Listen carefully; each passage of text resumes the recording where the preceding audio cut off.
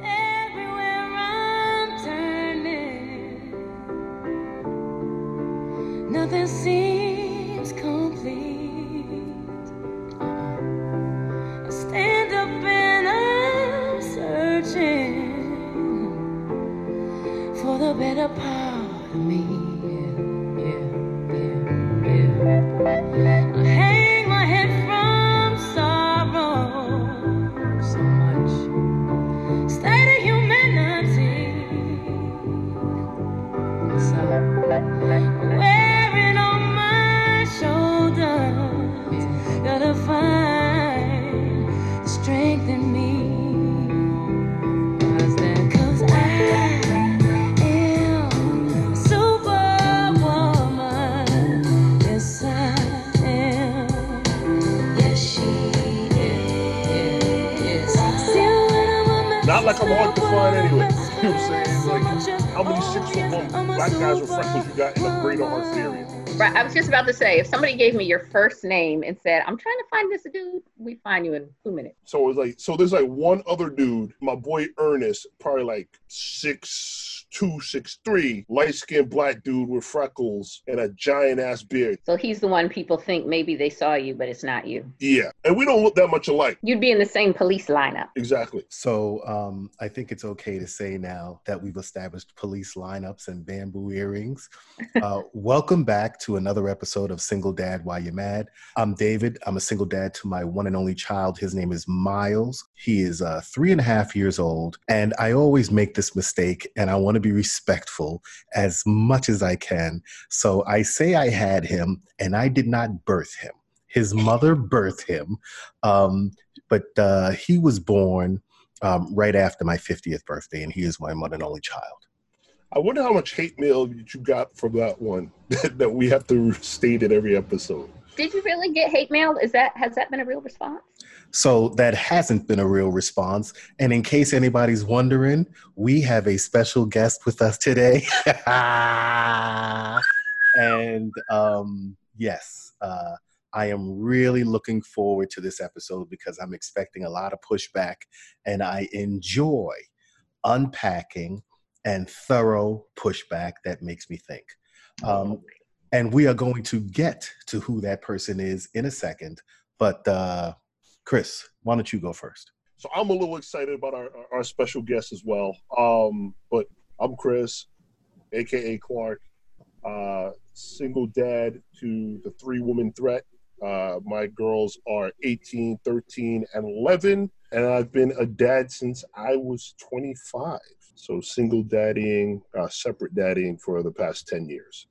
And just to be clear about how we define single dads, we define single dads as a father who is not in a relationship with the co-parent, but spends a significant amount of time with that child, meaning you don't pick your kid up and then take him to your mama's house and drop him off and don't get him until it's time to bring him back, or your auntie's house or your sister's house, but that you are actively spending time with that child and you are nurturing that child. Exactly. So you are actively involved in the guidance and stewarding of that young person to adulthood, or as we call it, you business with your kid. And we have another reminder.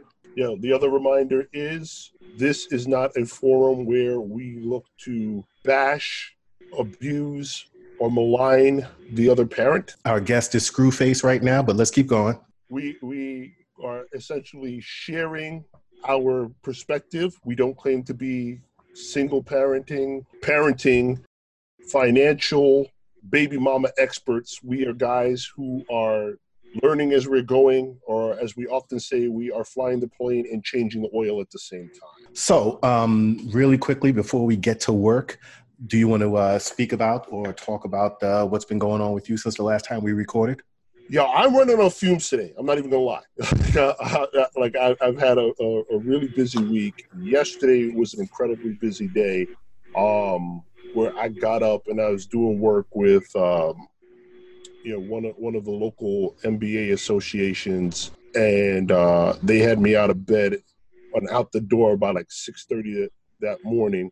And after running around and working with them, went to a black tie gala. So like the first like actual one where they required you to wear the entire penguin suit with the little bow tie and get your James Bond on, and was running around with that until about midnight last night.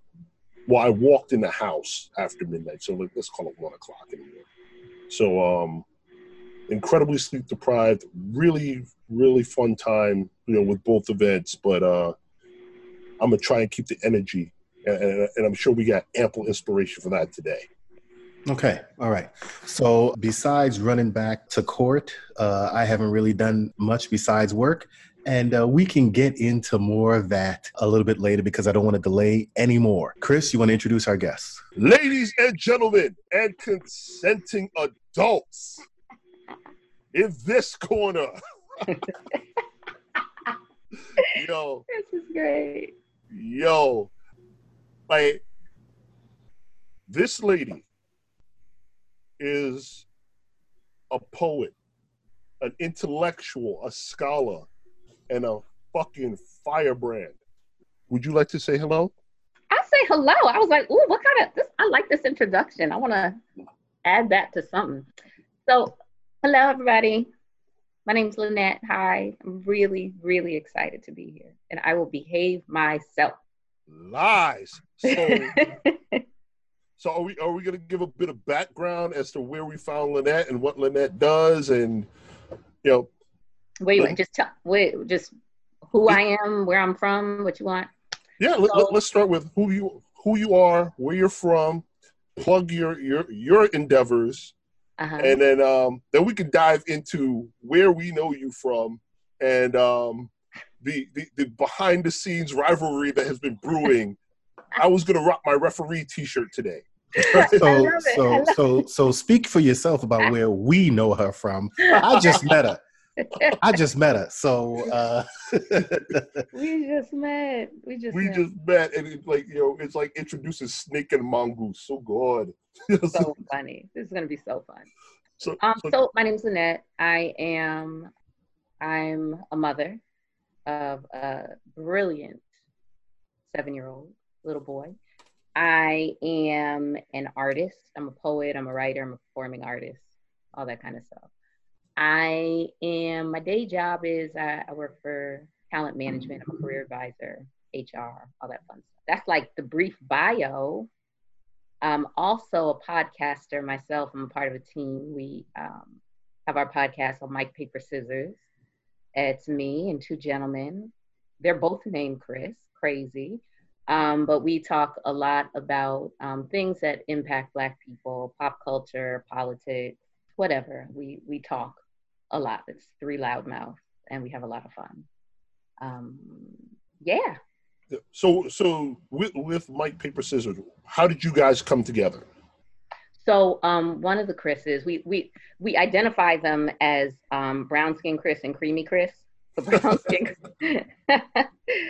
creamy Chris is a little on the fair side if you saw him, but brown skin Chris is my barber and has been mine and my son's barber. I like to also note that I'm not faithful to a barber, but he's like my main squeeze, right?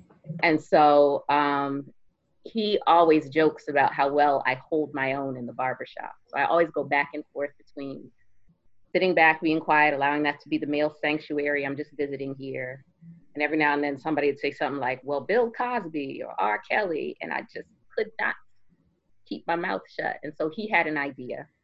And he was like, the way you could hold your own in that space, I feel like you'd be a good addition. So we ended up fast forward, and we've been doing that since January of this year. And you guys are on a weekly format, right? Yes. Yep. Every week we drop every Monday morning on all podcasts. Wherever you can find a podcast, we up in there. So how you and I know each other. I used to see you at open mics when you would do your open mic thing. And I was like, yo, damn, this girl is talented.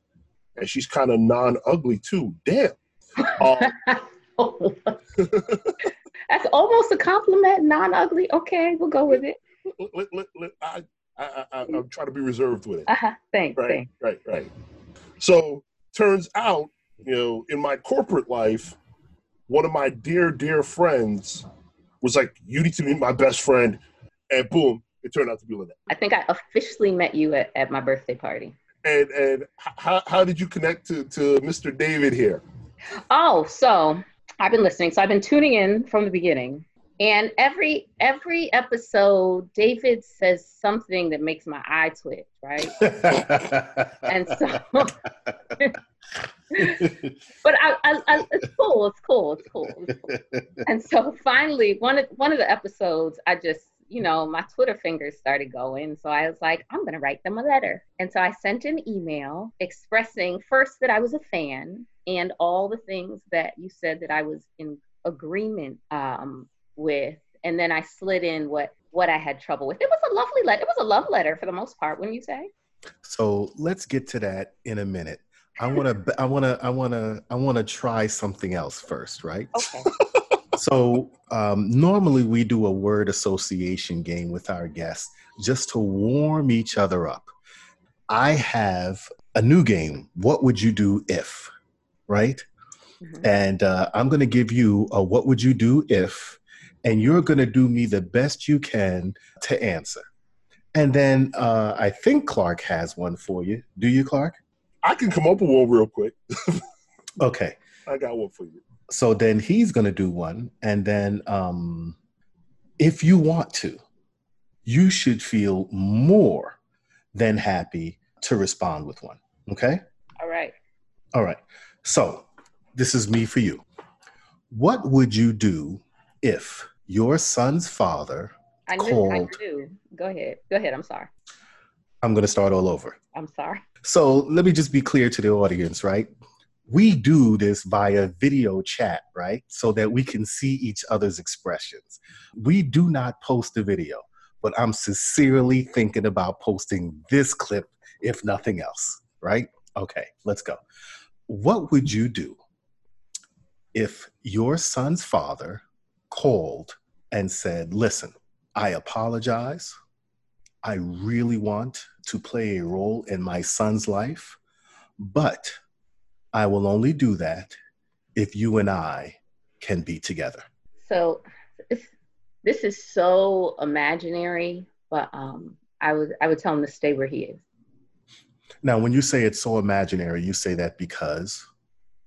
There is no way in the world he would be interested in rekindling even a friendship with me. Really? Okay. So I hope we're going to get into some of that with how the fuck did I get here? Sure. Okay. All right. And I love where this is going. Clark, you up. All right. Clark, you up. All right. So what would you do if you had to hold your tongue for a month or pay a $10,000 fine? When you say hold my tongue, like I can't talk at all, or I can't talk back? You can't talk back, especially in a barbershop setting. I mean, I could $10,000 fine. I could control myself. It's gonna eat you up though. It would be a challenge, but I could do it. I could do it. $10,000 hovering as a fine. I could do it. I might just let my hair grow out. I don't even know if that's true, but I feel like I could. I believe in you. I'm pretty controlled. When I have the invitation, when it's like, Lynette, we want to hear from you, then I'll just show up. It'll be a challenge, but I feel like I can hang on. So would you like to ask either one of us one? Oh, what would you do if? Can I ask? Do I have to pick one? Can I throw it out to both of you? Sure, you can. What would you do if your children's mother needed to move in with you for a year, or she would be homeless? If it was that or her being on the street, I would let her move in. Barring, she's just going through a difficult time and, it's a cost-saving measure. Nah, son. If it could be avoided, absolutely not. But, I'm not going to let her be on the street and be homeless and, not have anywhere to go. I'm looking at the screen at David's face. Yo. He sat back. He pushed back. He pushed back. Did he leave? Is he gone? Did he check out on this one? Did he hear the question? Yo. So that hurt, right? That question hurt. So when you say that, you say that or homeless. So I assume from that, like all the options that I know she could possibly have, Exhausted. Exhausted, because she can go to her mom, she can go to her sister. She's got 10,000 girlfriends that talk about how she's the greatest person in the world and they all love her. All exhausted. Is the apartment that I have in the Bronx that she could possibly move into and I just pay the rent? Is that a possibility? It's under one roof. It's move in with you in this scenario. Not just pay her rent. Move in with you or be on the street.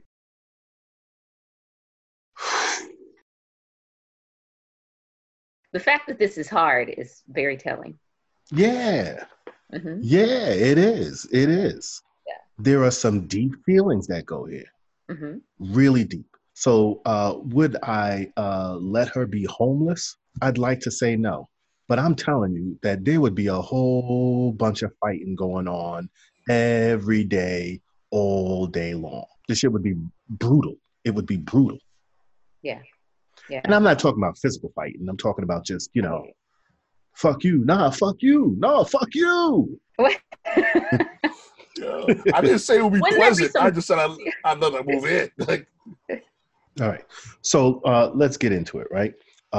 Chris, we want to know, how the fuck did Lynette get here? How did I get here? Now, when I become a single mama. Exactly, right? Exactly. Put me on, son. Yeah.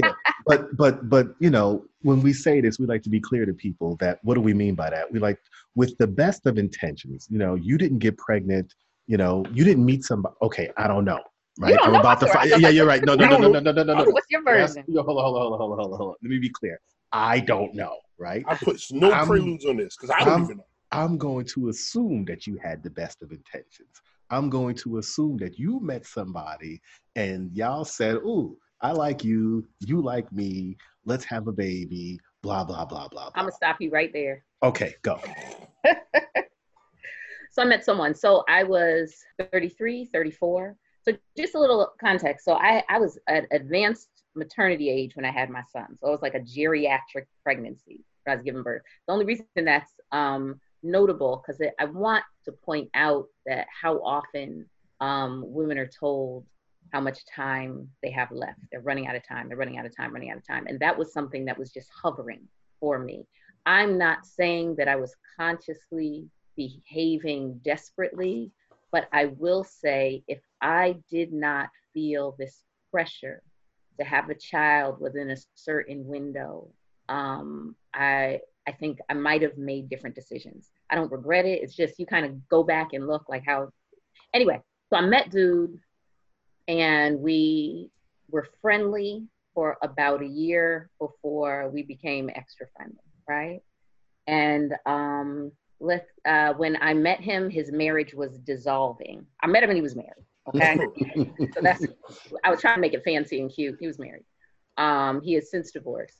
I honestly don't feel I was the cause of their breakup, but the world could say something else. Anyway, so for me, one of the conversations we frequently had as we became less careful, I would remind him of my age and that ultimately my desire was to be a mother. And I had made a decision to end a pregnancy when I was younger. And I said I would never do it again. So it's something I brought up in jest. It's something we said seriously. It's something. And so in my mind, there was never really any pushback. And so in my mind, I thought, You're saying there was never any pushback. He never pushed back. He never pushed back. Mm-hmm. He was never like, okay, we'll be more careful. Okay, Lynette. Like there was never any dialogue that suggested that he couldn't make room for it. And when you say be careful, you're talking about birth control. Yes. Okay. Yes. I mean, right? Like there's ways to make sure a baby doesn't show up, right? We all Absolutely. know. Absolutely. Right? Yes. And basically, we know how baby shows up. So I don't even have to go into that. So fast forward, I am celebrating my birthday in Maryland or DC, whatever. And one of my girlfriends, I'm talking to one of my girlfriends, and I was like, I'm a little late, but I'm not worried. She was like, oh, we don't do that. So she ran and got a test. She was like, let's pee on the stick so we can go party, right? Well, you know that stick turned 2 lines, and they say wait a minute or 3 minutes. I just stood there looking at her. Mouth was hung open. Like she got the test just to calm me. Like, girl, relax, so we don't have to think about it anymore. You don't have to worry, you don't have to wonder. And it was positive. And so when I came back, he picked me up from the airport. Wait. Did y'all still go out and party that night? It shifted. The energy shifted. I was there for a few days, so we still went out, but it wasn't what it has traditionally been. Uh-huh. Yeah. It was not. And because I knew what it meant, I had made this decision for myself. If a baby should show up in my stomach, the baby's gonna see the light of day. So I already knew. So from day one, I would be lying if I said I was ecstatic when I saw that test, but I became excited later. So needless to say, when I gave him the news, he was surprised, and his initial response was pretty cool and decent. And then later he was like, but Lynette, you know, we can't do this. And I was like, yeah, but we can. And he was like, I can't do this. I can't do it. And so I was like, okay. So did he already have children? He does. He does. He has 2 children. But he had 2 children before this? Yes. How old were they at that time? Like 14 and 19. Okay. Oh, all right. Yeah. So I'm sorry. Keep going. And so I was like, cool. Yeah. Okay. So he was like, I'm sorry. I love you. I can't do it. And I was like, all right. And so in my mind, I'm like, okay, so they'll get over it. Babies show up, people get over it, right? I did not lay eyes on him again until my son turned 2 and I took him to court. So didn't lay eyes on him. He didn't come to not want. You went to every prenatal by yourself. Without him, I won't say alone. I'd had a girlfriend or my mother, but yeah, a lot alone. I did pregnancy all alone. And you delivered, he didn't show? No. Okay. You let him know that you delivered though?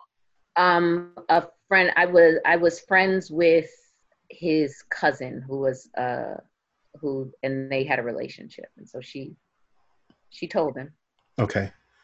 And did he call to like check in or anything like that? No. Okay. Where was he in his divorce process when this happened? Was he already divorced? Was he just separated? They were legally separated, but he's been doing his thing for years. Like, I was surprised to find out he was still married. You know what I'm saying? Yeah. So he was a familiar person. And so I don't want to make excuses for it. He was not fully available, but like the most available guy I've ever dated. Like, have you ever just somebody who just seemed to have all this time and energy and whatever. Anyway, so that ties into something I say a lot, but we'll touch on that in a second. Yeah, you said I know what it is too. But go ahead. Yeah. No, but my is I don't understand when you say the most available guy you've ever dated. If he was a married guy, help me with that. I think married by definition, technically. I just mean he just had time. Yeah, he had time. I saw him frequently, and I don't want to pretend I didn't know or it wasn't funky. Like I knew. Yeah. I knew it all. And go ahead. No, I was asking, were they living together still and just like functionally not in a relationship, or he'd already like made up his mind like, yeah, I'm not doing this anymore, and she's just kind of rocking with it, hoping like, or did you know any of that? This is it's hard to know what's true, right? So my understanding. That's fair. That's good. That's a good point. That is a good statement. That is a great statement. It's hard to know. So at the time, what I believed to be true was they were married. They were under the same roof. There was other property. He had other places to go. And their plan was to, I guess, separate once the youngest got old enough to not be around.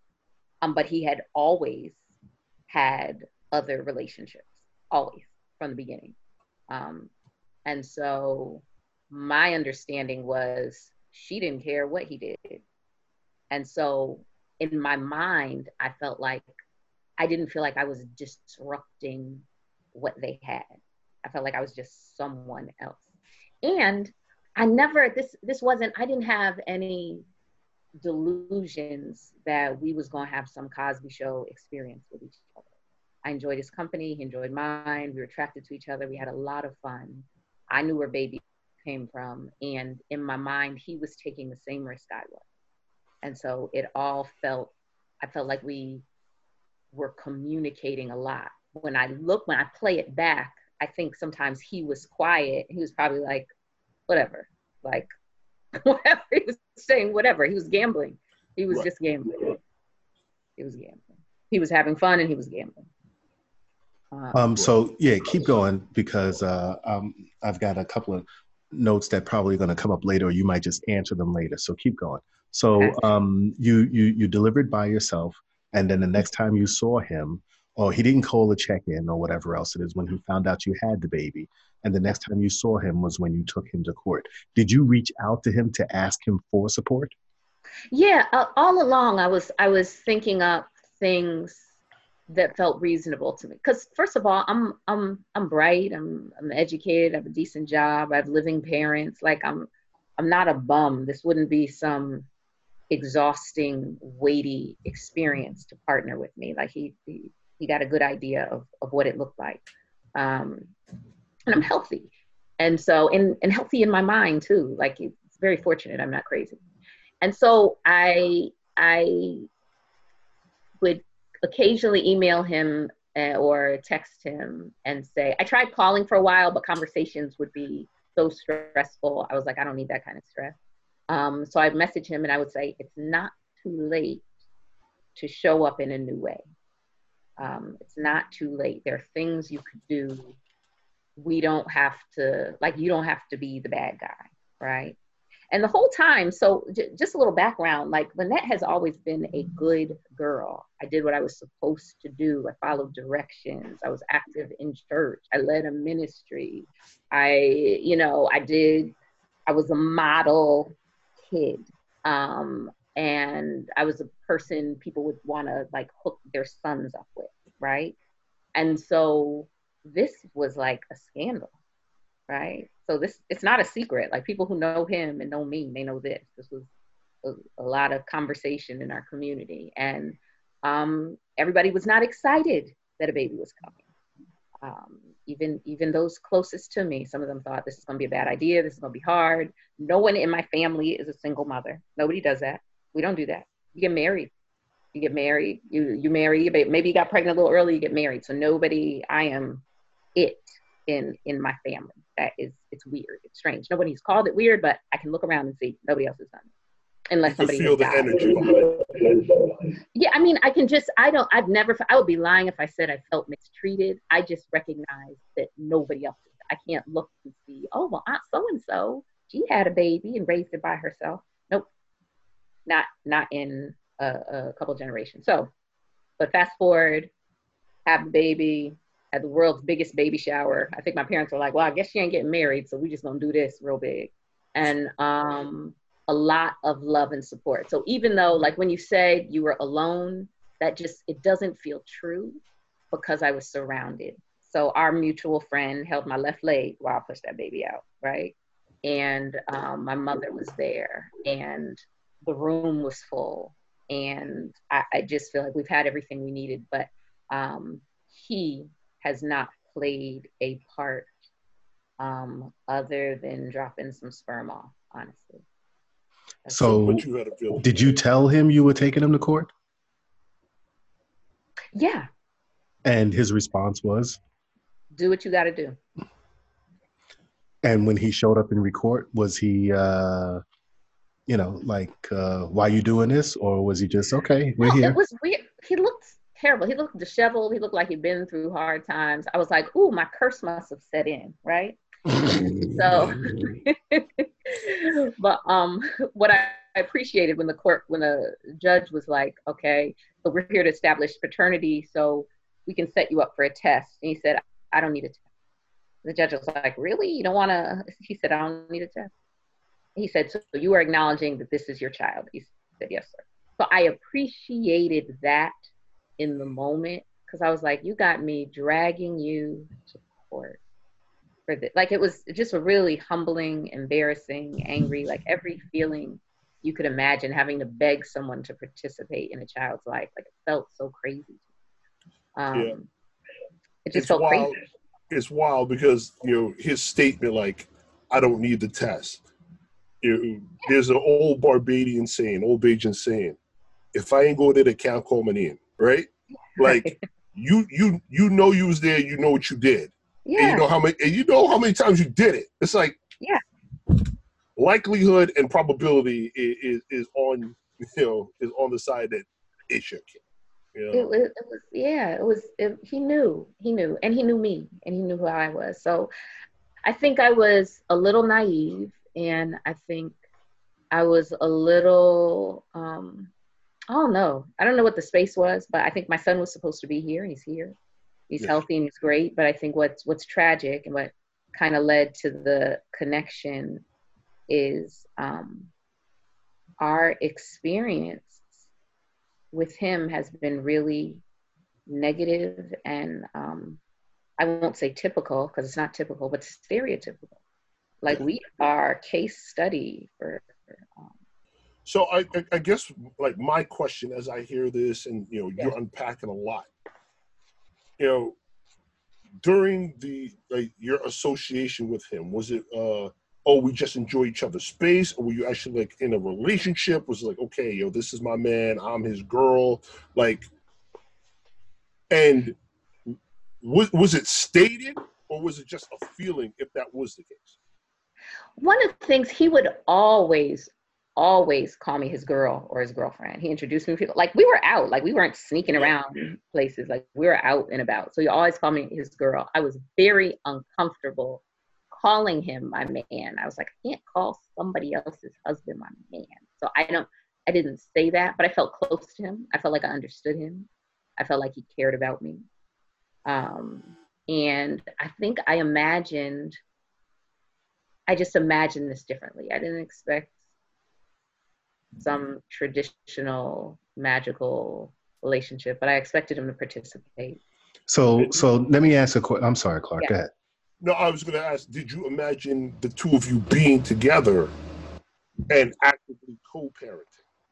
I imagined some version of co-parenting. I think what I probably imagined is him probably visiting every other weekend, taking him to a game or something and dropping money off. Because prior to this, he had lots of time, lots of energy, and lots of resources. Now he's busy, he's tired, and he's broke, right? And so I just imagined him playing some type of role that was loving and kind, because I knew him to be loving and kind. So I want to back up for 1 second to two things. The first thing that just caught my attention, you said, what did he do for a living? What do I do? No, what did he do? What did he do? That's a good question. Let's say... Because you said he had lots of resources before, and then you said now he's broke.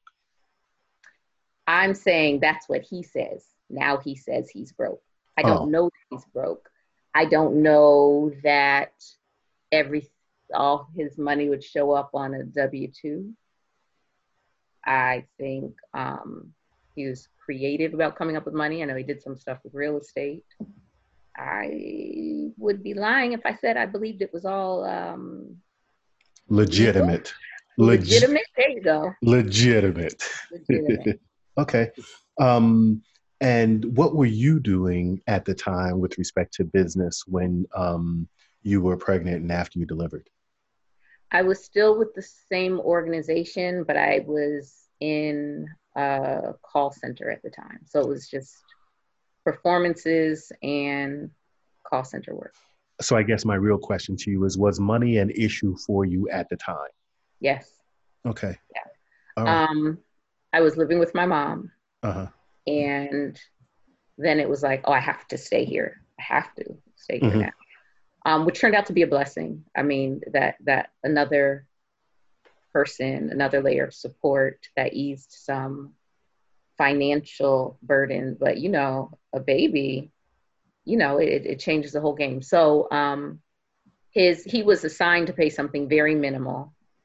And we're going to have to take another trip because it doesn't show up. We don't get it. Okay. And that was one of my experiences that I was going to talk about earlier today when I said I've been back and forth to court. But we can come back to that. So if you think back as far as you can remember, right, growing up, what was your plan for yourself as far as a relationship and children goes? What did you imagine for yourself? Because, and if this is what you imagined for yourself, that's fine. I'm not judging. What did you imagine? And then, you know, going back a little bit further, what did you see from your parents growing up, if you don't mind? Yeah, I'll tell you. My plan was to do exactly what my parents did. So what my parents did is they attended Morgan State University. That's where they met each other. My father got a job in New England. He proposed to my mother. He brought her up here. They lived and were married for 22 years before their marriage ended. So my entire life, I grew up with a mother and a father who worked, who loved each other, who went to church, who raised 2 daughters, me and my sister. And so I thought I was going to do that. I even went to Morgan. And so I thought I would just meet somebody in college. We'd fall in love. I'd have 5 kids by the time I was 30 is what I thought. Is your sister older or younger? Younger. She thinks she's older. So sometimes people think she's older because she's bossy. But she's younger. Yeah. Okay. I'm like, dude, I'm the oldest. But she's younger. Shout out, sister. And she, a sister, my older sister, my sister. Yeah. So what I imagined for myself was, you know, go to college, you get married, you have children, and you live a life. I think I imagine myself as a stay-at-home mother and an artist. Like I'd have a garden and I don't know, some other shit. So this is the life I have is not what I envisioned for myself or doesn't look anything like what I thought I saw. And I don't want that to paint that as that this is some sad life. I have a great life. My son has a great life. It's just not what I thought it was going to be. Okay. What do you think is the reason that he is not actively involved? Because if he has children already, he knows what it is to be involved. Or was he, you know, somewhat absentee in his marriage with his children's life? Was he actively involved? He knows what it is to be active, right? Or were those kids from his marriage? Yeah. I think my understanding, so I'll tell you the story that was told to me. It's according to him, his wife had checked out of parenting. And so he felt like a single parent in that relationship. And I know he actively parented, and from what I could see, his children were a big, important part of his life. I also think that what I know is the father who raised him was not his biological father, but it was someone who came later and connected with his mother and loved him and raised him. So I also think that he believes he does not see himself as necessary. I really think he's like, Lynette, you got it. Don't worry about me. You got your baby. You wanted a baby. You got a baby. You got it. I'm not participating. And to this date, I just want to state, to this date, he has not met my son. You mean when, because you didn't take him with you to court. So to this day, have you sent pictures and stuff like that? I have. And he hasn't met him. He hasn't physically met his kid. Or talked to him or been interested. Yeah. And so that was a big thing. So at one point I was like, you know, what if we say, you know, fuck the support. What if I just say, if you'd be willing, because, you know, my son's old enough. He asks questions. He's curious. And that's what I said. When I said I had some other questions, that's what I was going to get to. Yeah, that's what I was going to get to. God, yeah. I think he started asking about a daddy around 2. Ain't this a bitch? Ain't this a bitch? They start asking around 2 years old. Because he's in daycare and you start to see all these other family dynamics. So I don't know that he felt like something was missing. My father is active in his life, and my cousins, like there are men who are close who love him, but he was like, wait, there's a mommy and a daddy, so I got a daddy, right? And so I would talk, I give him facts, right? So I show him pictures, I give him facts, but he's still very curious about him. It is at the forefront of his mind. Like, he knows his father is tall, so he'll see something, he'll be like, do you think that's taller than my dad or shorter than my dad? You know, did my dad like football? Are we gonna go to his house? Like stuff like that. Like it's real, and it's hard. And it just builds this little ball of anger in me that I have to work really hard to not, because this little boy, he loves him. He's in love. He's never met him, but he is in love. Because it's an ideal. It's an idea. Yeah, it's an ideal. Yeah. Yeah, you know. No.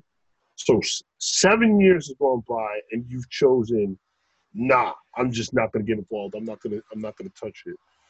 I'm not going to have any dealings with this kid whatsoever. Mm-hmm. Even, and you've actually proposed in lieu of child support, fucks with your son. Yeah, just meet him. I was like, how about just one meeting? I'll have a friend. If you don't want to see me, I'll have someone bring him, give you a little space, just say something kind, give him a positive experience and a memory he can hold on to, and just say, I know your mother takes good care of you. I trust that she loves you. I think about you all the time. I pray for you. I know you'll do great. Something. Like, give him something. Like, hell, I'm a writer. I'll give you a script. Work with this. I'll write you a script. I'll release the hex. Like, what do you need? And so, but he was like, nope, can't do it. My father reached out to him. Nada.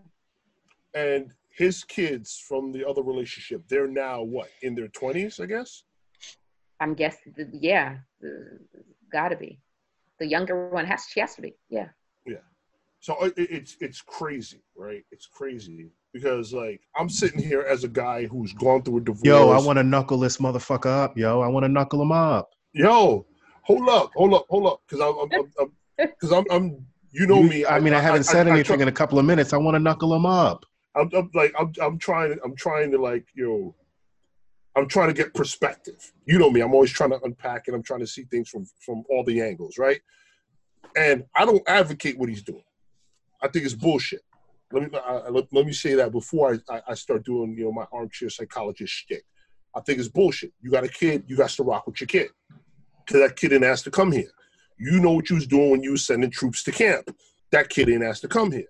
But I sit here in my seat and I go, yo, if I was to have a kid right now, I know I'd be like, oh, goddamn. Because I say this on every episode. Like, I'm not trying to have any more babies. That said, I also have not gone and gotten the snip.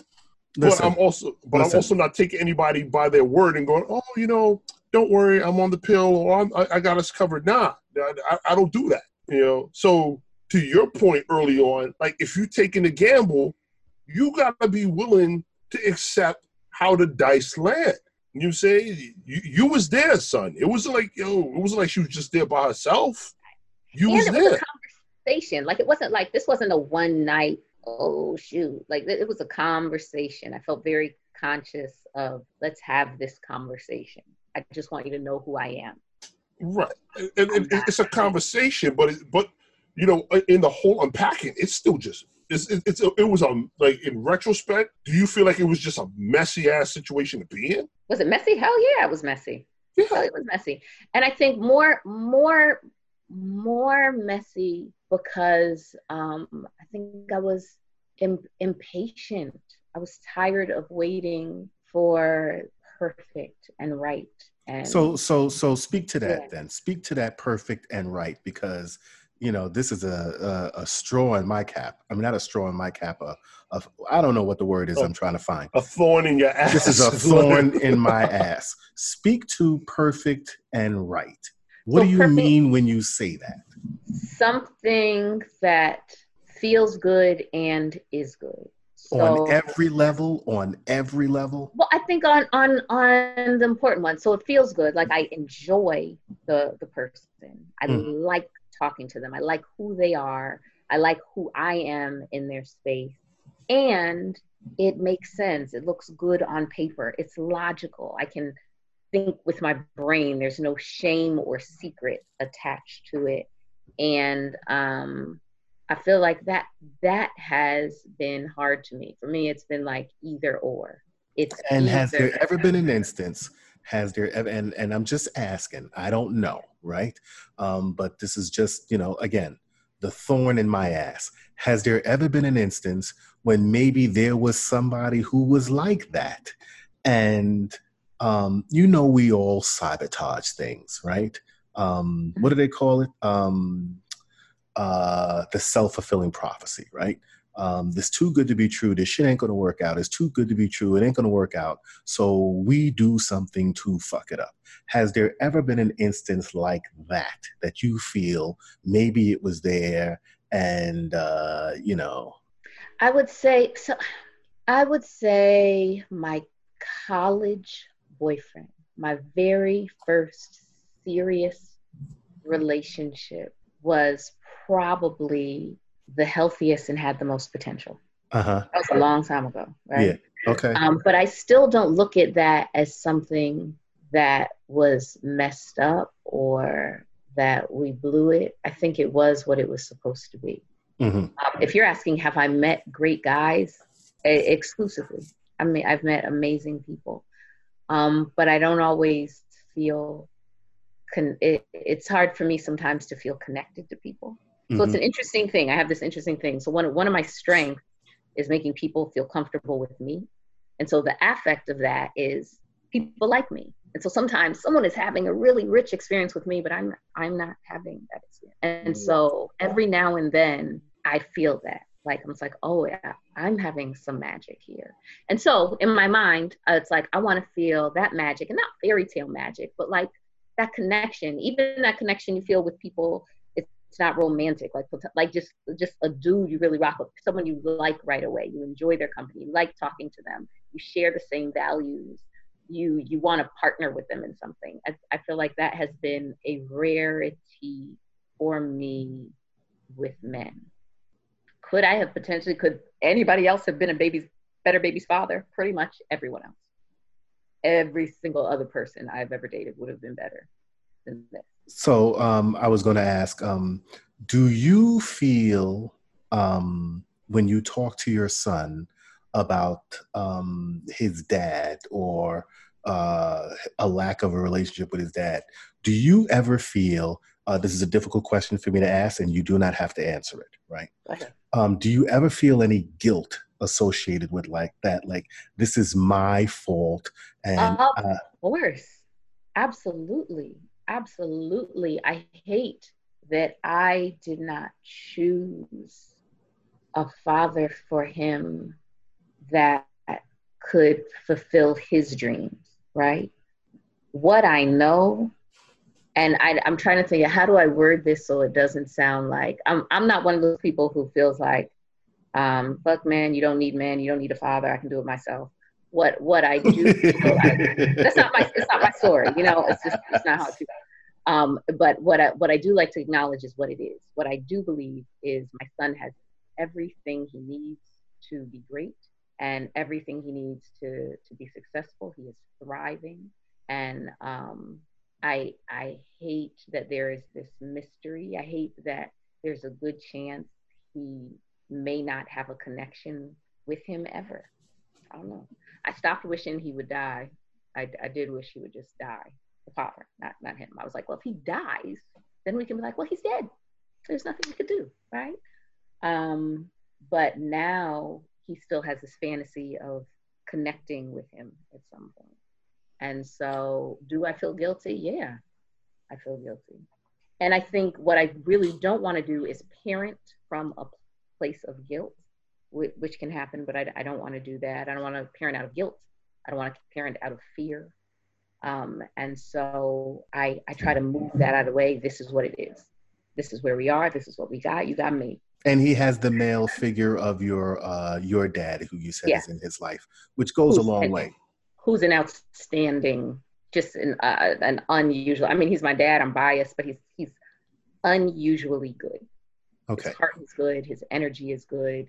He's a therapist by trade, and so he operates from a place just very kind and very available. And so that's good. So I'm sorry, Chris. I'm just gonna say one more thing, and then I'm gonna shut up. I'm gonna shut up. No. Do you care sharing why your parents separated?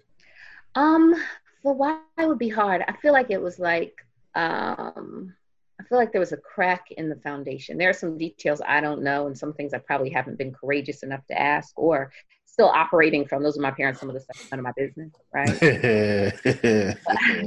I think stay out of grown folks' business. Stay out of grown folks' business. From my assessment, I feel like from being present while it was good and kind of watching deteriorate, I think they waited too long to try to fix it. Mm-hmm. I could easily say I think they were meant for each other. Just such balance. My mother is fiery and ambitious. Really? Oh, really? I'm not weird, surprised. Right? Yeah, that's weird. That's weird. I know. Mango tree don't drop lemon, you know. Yeah, exactly. So I got a little of my mother. It may surprise you. I can also be very introverted, so it really depends on the setting. So I'm a little my father's just very calm and rational and business minded. And they created a nice life and healthy daughters who are making their mark in the world. And they have this grandbaby. I always joke that they co-grandparent, you know, like they both actively participate in his life, which I'm grateful for. So, but I don't know. I just feel like they waited too long to address things, and it deteriorated, which was really, really, you know, they say divorce is hard for little kids. That was hard for grown-up Lynette. That was hard. And they were together for what, 22 years, you said? I believe that's the official number. Yeah. There might have been separation in there, but I believe we were at 22. How old are your parents now? They're not 70, 68. I think they'll be 69 this year. Yeah. Okay. Yeah. So I was thinking, like, as you're describing, you know, the situation, and there's so many other things I want to touch on other than just your relationship with your ex, but like as you were touching on it, one of the things that kept coming up in my mind as you're describing him and his behaviors as you guys were dating, and this is something you've heard me say 1,000 times, you know, the idea of time and attention versus affection and intent. Yes. You know, so the idea of the dude who's available, like he's here. You know, do you feel like that being in your space, being present, and being available physically from a time standpoint played a huge impact on your selection of him as the donor and the deliverer? Yeah, absolutely. I mean, I want to add something deep there, but no, it was time. Just yes, right? It's just yes. It's just yes. Yeah. Well, yeah. And you got to think about where a dude is if he's throwing a ton of time and attention at you. Mm-hmm. Now, granted, most men in their interest and pursuit of you are going to throw time and attention at you because, and we're going to put the full court press on you, especially in the beginning. Mm-hmm. I think the thing to be mindful of Not me, Jack. Lies. I think the thing to be mindful of is, you know, no creature operates at maximum output 100% of the time. Right? Cheetahs don't run across the Serengeti at 60 miles per hour just to go to a watering hole or to check out, you know, something on the other side. Right. They operate at that speed in pursuit of something when they're going for a kill. Otherwise, they're lackadaisical and they're you know, going at minimal speed and putting minimal energy into whatever it is. Right. And you know, and so when you look at like dudes, you know, what else does he have going on in his life if all he's doing is courting you? Right. And so, and I throw this out to a lot of my female friends, like, yo, be mindful of that. Like, oh, he's available. He answers my text messages like that. And he calls me and he sits on the phone with me all day. And I'm like, what does he do for work? Mm-hmm. I mean, like, think about it in retrospect. Like, this is the dude that you had a kid with. And you're like, I don't know what the hell he did for work. Mm-hmm. You know? Well, listen, this is not completely true. I do know how he earned money. I think I was just very careful with how you've been political about it, right? So, yeah. but even that, it's like, yo, you know what he does for a living. You know it's not necessarily above board, and you're like, I'm gonna rock with it anyway. Yep. But it becomes, that time and attention piece, and it's also the biological imperative. Yeah, I think that was ringing louder than anything else.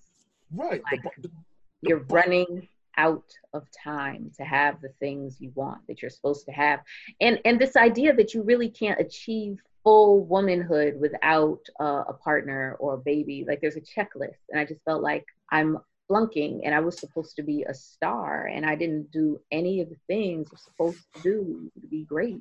So with that, yeah. I'm glad you brought that up, right? Yeah. So,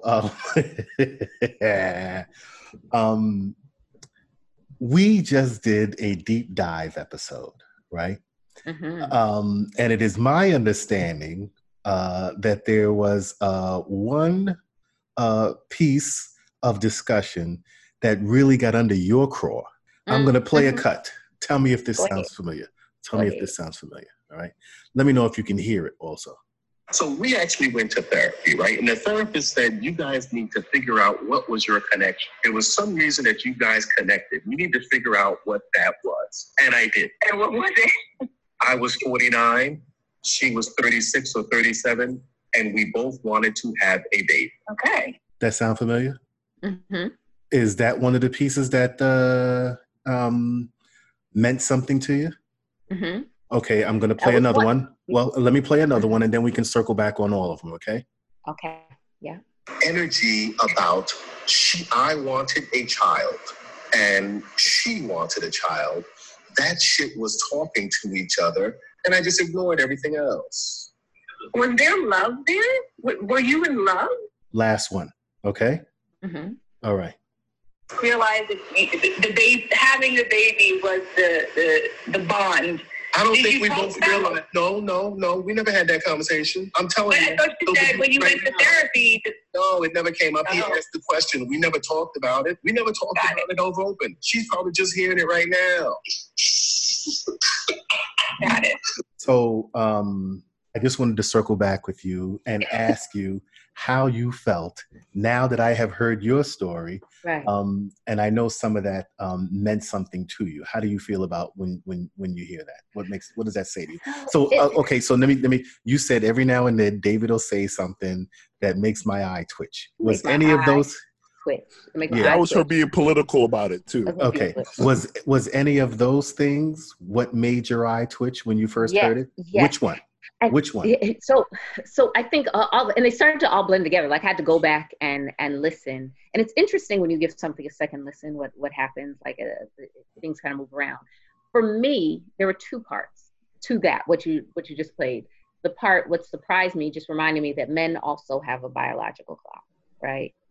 And the other part of how just this absence of meaningful conversation. Like, what if y'all just talked more? And that the intent was to become single parents, and almost like that was the whole reason y'all got together, which isn't necessarily wrong, but it doesn't seem necessarily honest, And so I think for me, that triggered something, because I was like, I feel like I've always been so honest and forthcoming with men who've been in my life about where I am and what I want and who they are to me. And I don't feel like I've experienced that. And so hearing that from you in this angle, it was just kind of disappointing. Like, well, I want a baby, she wanted a baby. And that was it. And it annoyed me.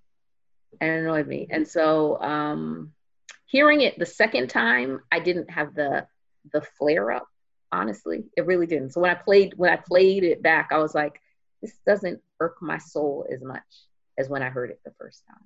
And so that is the honest to goodness truth. When I first heard it, I was like, this dude, of course it didn't work out. Of course they broke up. Why would it last? He ain't want her. He wanted a baby. He wanted her ovaries. he wanted a surrogate and he has his baby. What is even the problem? Why is there even a problem? But that realistically, how different is that from a lot of dudes and a lot of girls who end up in this same situation where it's like, I wanted a baby, and whether or not he wanted a baby, like going back to the idea of the Serengeti, it's like, everybody got to go to the watering hole to get a drink. Yeah. And you ain't got no control what happens once you put your head near the water. You're done. Right. And realistically, from the male perspective, it's like, you go to that watering hole. Yeah, if a baby comes out of that, you just got to rock with the situation. You don't really have a say in what goes down, ultimately, penultimately. Right. And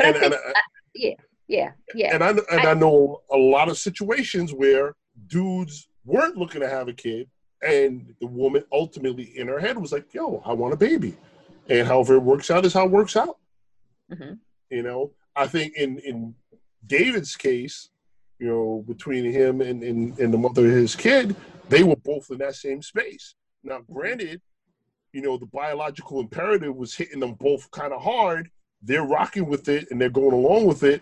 So they're not necessarily addressing the logical components of it and the long-term components of it, but that's the failure of being human.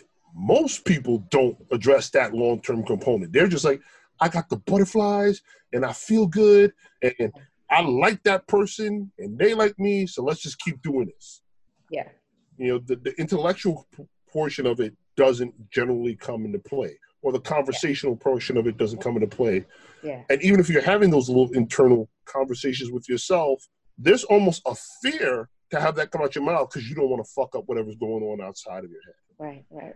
Right. I mean, it's human. At the end of the day, it's human. And I think I can respect people doing their best to move forward in an honorable way. I can't really, the whole deadbeat dad thing, I don't really have any compassion or understanding for that. I ain't got it. I don't get it. I don't respect it. I don't get it. But I understand the humanness of unplanned pregnancy. But the other part of it is like, how many grown people over a certain age are getting pregnant by accident? Like, how surprised are we really when a fertile woman has a baby in her belly after unprotected sex? Like that's kind of standard. So even these things where it's like, maybe it's not what we planned, it's gotta be in the back of your mind as a possibility. And I think I just see people behaving like they didn't understand that could be true, and I don't get it. So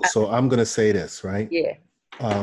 I don't drink at all, and my pullout game is real. So I absolutely recognize that I knew exactly what I was getting myself into. Yeah. I mean, the thing is that's I think it's gambling. We know where babies come from. So with that said, I was actually going to read your email, but I would like you to read it in your voice, in your tone. Can you do that? Do you have it in front of you, or is it close by where you can? I do. It's right here. Okay. And I just want to, as you're doing that, I just want to go on record and say she did not issue anything where I was the subject of her hatred. So okay. But I want you to say it now that I hear you speak. Now that we've had an extended conversation, I would like to hear this in your voice, in your tone, in the way you meant it. Got it. Go. Chris and David, I am a fan. I was talking back to y'all during this most recent episode. I wish call-ins were an option. I agree with so much of what was said. Black men get bad press. The Black men in my family, my friends, my peers, men I have dated have been family-oriented, present, gainfully employed, attentive, affectionate, loving fathers. That's regular to me and worthy of celebration. And the pain and confusion that is caused by absent fathers is not fiction. Bad data, stereotypes, and prejudice aside, how might a person or a leader or a community address such a thing without tumbling into the not all Black men conversation? When we talk about racism in this country, we do not have to pause and cite all the noble white folks who are upstanding and righteous. When we speak out on police brutality and criminal injustice, it is frustrating to have to soothe the hurt feelings of good cops. My son's father has elected to be absent. My father has a thriving business as a therapist and helping people navigate their frustration and insecurity and inadequacy that is a direct result of an absent father has become his specialty. Let's not pretend something is not a problem just because it is not a problem for you. I look forward to the next episode. All love, Lynette. I can listen to you read all day. So what was that? I said I can listen to you read all day. Oh, thank you. So you caught my attention now. Like you said, when you reread something, it doesn't make your eye twitch, right? Because when I first read this, my eyes were definitely twitching. Word? Yes. But I was willing to read it anyway, right? Absent Fathers is not fiction. You're absolutely right. And I don't know if that's the way it sounded when we were speaking on absentee fathers in the Black community. But yes, it is not fiction. There are plenty out there who are not showing up. I agree 100%. But this is the part that really got me right now. When we speak out on police brutality and criminal injustice, it's frustrating to have to soothe the hurt feelings of good cops.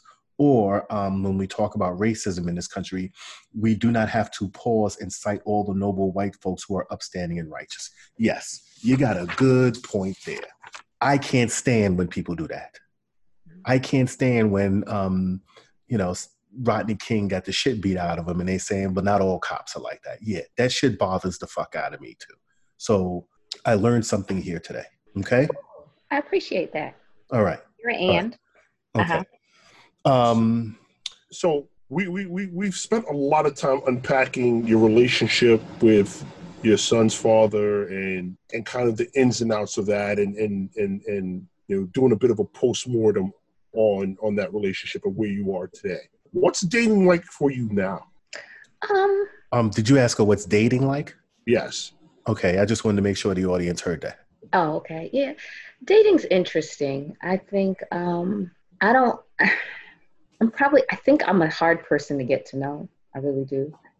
But I like the idea of dating. I feel like I have fun meeting people and I make time for it occasionally. I do feel is a relief without this, oh my gosh, children in the future kind of bearing down on me. There's some lightness there. There's no time constraints. I don't feel in a rush to make something happen because, well, we have to hurry up and fall in love so we can get married, so we can hurry up and have a baby. I'm running out of time. I don't feel that. And so, you don't want to have any more children? I won't say I don't want to. I would say I'm open to it, but I think that window is closing biologically. It's just, I can't do that. And so without like science, I'm not trying to be the Guinness Book person. And even though, pregnancy worked out, it was a tough pregnancy. I was sick in the beginning and I was sick at the end. And those details, I'll spare you the details, but it cost me a lot to bring my son into the world. I would do it again. I'm willing to, but it's not at the top. It's not this pressing thing. So it lets me be real laid back with people. Am I answering your question? How's dating? It's all right. All right. Let's dive a little deeper on that. When's the last time you were out on a date? Around my birthday, which was a month ago. Okay. Where'd you go? I went out to eat. Was that even a date? I don't think that counts as a date. Well, it was a guy who was interested in me. But he was just a dinner dude. I don't know if it was a date because there were people. I joined him and his friends, and it was kind of last minute. So before that, about a month prior to that. So things have been quiet. Thanks for pointing that out. Am I even dating? Can I even say that? So the question was, did he think it was a date and you were just like, hey, no, I'm just here for a meal? Or was it like... I don't know. We never called it a date. He was just like, you got to come out. Like, you got to, let me pick you up. Meet me. When can we hang out? How about today? How about? And I was like, yeah, I can go. Let's go. Yeah, I guess I'm not dating. thought I was. I'm meeting people, so maybe it feels like dating, but it hasn't been a date. Okay. I feel a little sad about it now. I thought I was cool. All right. So yeah, like Chris said, we've been at this for a little while. Chris, you got anything else you want to ask her? Right now, I think I'm good. So I think we're good for now. All right. So normally at this time, Lynette, we do something called a pat on the back, or we take out the trash, or this is why I'm mad. Since you've been listening for a while, you know what each of those are. Do you have any pats on the back, or you want to take out some trash, or tell us why you're mad? Pats on the back. Pat on the back, I want to say we had a good return to school this year for my son. Last year was tough. We tightened some things up over the summer. Even though my fists are up, that didn't connotate tightening up physically, but we tightened things up, and I feel proud that how this little boy is turning out. He's a good, bright, fun, interesting boy. So I want to celebrate myself for doing that. That's nice. That's nice. That sounds nice. That's good. Yeah, it's good. Clark? I don't think I have one off the top of my head this week, man. I'm not particularly mad about anything. Pats on the back, shout outs to everybody who continues to do the right thing and show up for their kids. Take out the trash. Yeah, fuck it. Lynette, baby daddy, wherever you are, meet your kid, man. Stop fucking around. All right. So we've been at this long enough, and and I didn't really fight you, not once. Say it again. And I didn't fight you, not once. I am impressed. Give it time. I doubt it's over. I doubt we're finished here. Let's just give it some time. We have a voicemail announcement. Actually, before we get to that, Lynette, is there anything you want to promote? Yes, I want to promote Mike Paper Scissors. Please tune in after you tune into Single Dad While You're Mad. Tune into Mike Paper Scissors. Mike Paper Scissors, kind of like rock paper scissors, but with the microphone instead. MIC, right? Huh? MIC, right? MIC, yes. MIC Paper Scissors. You can follow us on social media. You can follow me as an individual, as an artist, Knotty Poet, and Knotty like the hair, Knotty, not naughty like bad. If you want to contact me for booking, I speak and I do poetry and I do writing workshops and anything that is artful. I'd love to be there if you just want to tell me about it. knottypoet@gmail.com and Knotty Poet on Instagram, Knotty Poet on Twitter. And I won't give out my full government, but if you find me there, you'll discover everything else. I'm also a writer and a poet, a published author, and I have some books. So, Lynette, Knotty Poet, Mike Paper Scissors. Thank you. And Single Dad While You're Mad has voicemail. So if you feel a certain way about something we said, or something we didn't say, or something Lynette said, or something she didn't say, come on. Yeah, you should leave a voicemail at 646-389-2852, 646-389-2852, and we may even play your message on an episode. Chris, the views expressed by Lynette were solely Lynette's views. We take no responsibility for those. I was gentle. Ladies, gentlemen, and consenting adults, thank you for joining us again. Make sure to follow us on all the available podcast formats because we out here. We are on iTunes. We are on Stitcher. We are on SoundCloud. Anywhere that you can find podcasts, we are available. Please make sure to follow us on social media. Single Dad While You Mad on Instagram. Check out our website at www.singledadwhileyouMad.com. Make sure to review, rate, like, and subscribe. And thank you once again for our 1,000+ followers. Thank you very much.